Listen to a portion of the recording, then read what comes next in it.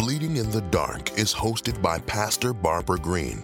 She has a heart for the people as well as for the leaders. Pastor Barbara Green understands what it means to live in poverty. Her work in ministry, as charged by God, is to help His people, those that have fallen on hard times and just need a hand up. But then there are the leaders who have been charged just like her to uplift the people who are struggling. Pastor Barbara gets those calls that no one else knows about because the leaders have to be strong for the ones that they are leading, but they themselves are bleeding in the dark. That is why Pastor Barbara Green has named her new podcast, Bleeding in the Dark, to support leaders who are struggling with a new vision and a new platform that God has given Pastor Barbara. She hopes to support and encourage leaders who are leading in the spotlight by day and bleeding in the dark at night. Hello, everyone. I am Pastor Barbara Green, and I am the host of Bleeding in the Dark podcast. This episode is about prayer, and we know that prayer is necessary. We are living in a time where we have to pray like never before. God wants us to communicate with Him. He wants us to open up and share with Him our hearts and minds. The Word of God tells us that men should always pray and not faint. Could it be that the main reason most people are hopeless and feel like giving up today is because there is not enough prayer going forth?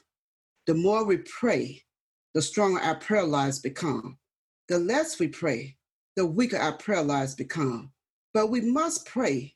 We must communicate with our Father because He wants to hear from His children. But we know He already knows everything that's going on with each and every one of us, but He still wants us to talk to Him. So go to the Father in prayer today because He would love to hear from His children. When you get to know a person, you must sit down and talk with them. That is how you will be able to discover how they think and how they feel. Well, this is the same for our Heavenly Father.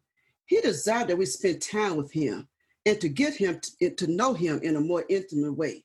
We must take the time out daily and pray. After all, we know prayer changes things. Prayer changes situation. Prayer changes circumstances as well as people. Trust me when I tell you, prayer won't just strengthen your bond with God, but it will benefit you in so many different ways. There are so many people who are filled with anxiety in this world today. They're worried about so many things. They're worried about the finances. They're worried about the families. They're worried about the marriages, the ministry, and the list goes on and on.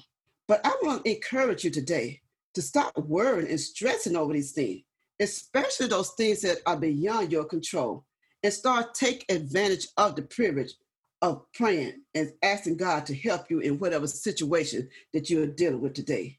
Because it is God who holds all power in His hand. He is the one that's able to turn things around. But we have to ask Him. The Word of God says, ask, and it shall be given. Seek, and you shall find. Knock, and it shall be open. So ask God today to help you in whatever situation that you're dealing with today, because it's not too hard for God. He wants you to turn everything over to Him. He wants you to cast those cares on Him today because He cares for you. We know that there is nothing too hard for God. What is impossible with man, all things are possible with God. So I encourage you today to go to God in prayer. Trust Him every step of the way because He said He would never leave you, nor would He forsake you, but He will be with you always, even until the end of the world. So I encourage you today, continue to pray, continue to have that personal relationship with the Lord, continue to go to Him because He said in His word that men ought always to pray and not faint. Trust Him every step of the way.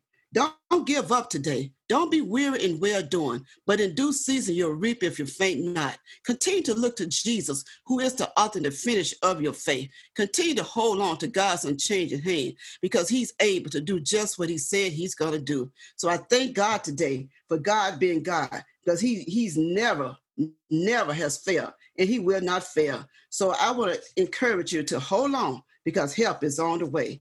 Be still and know that I am God.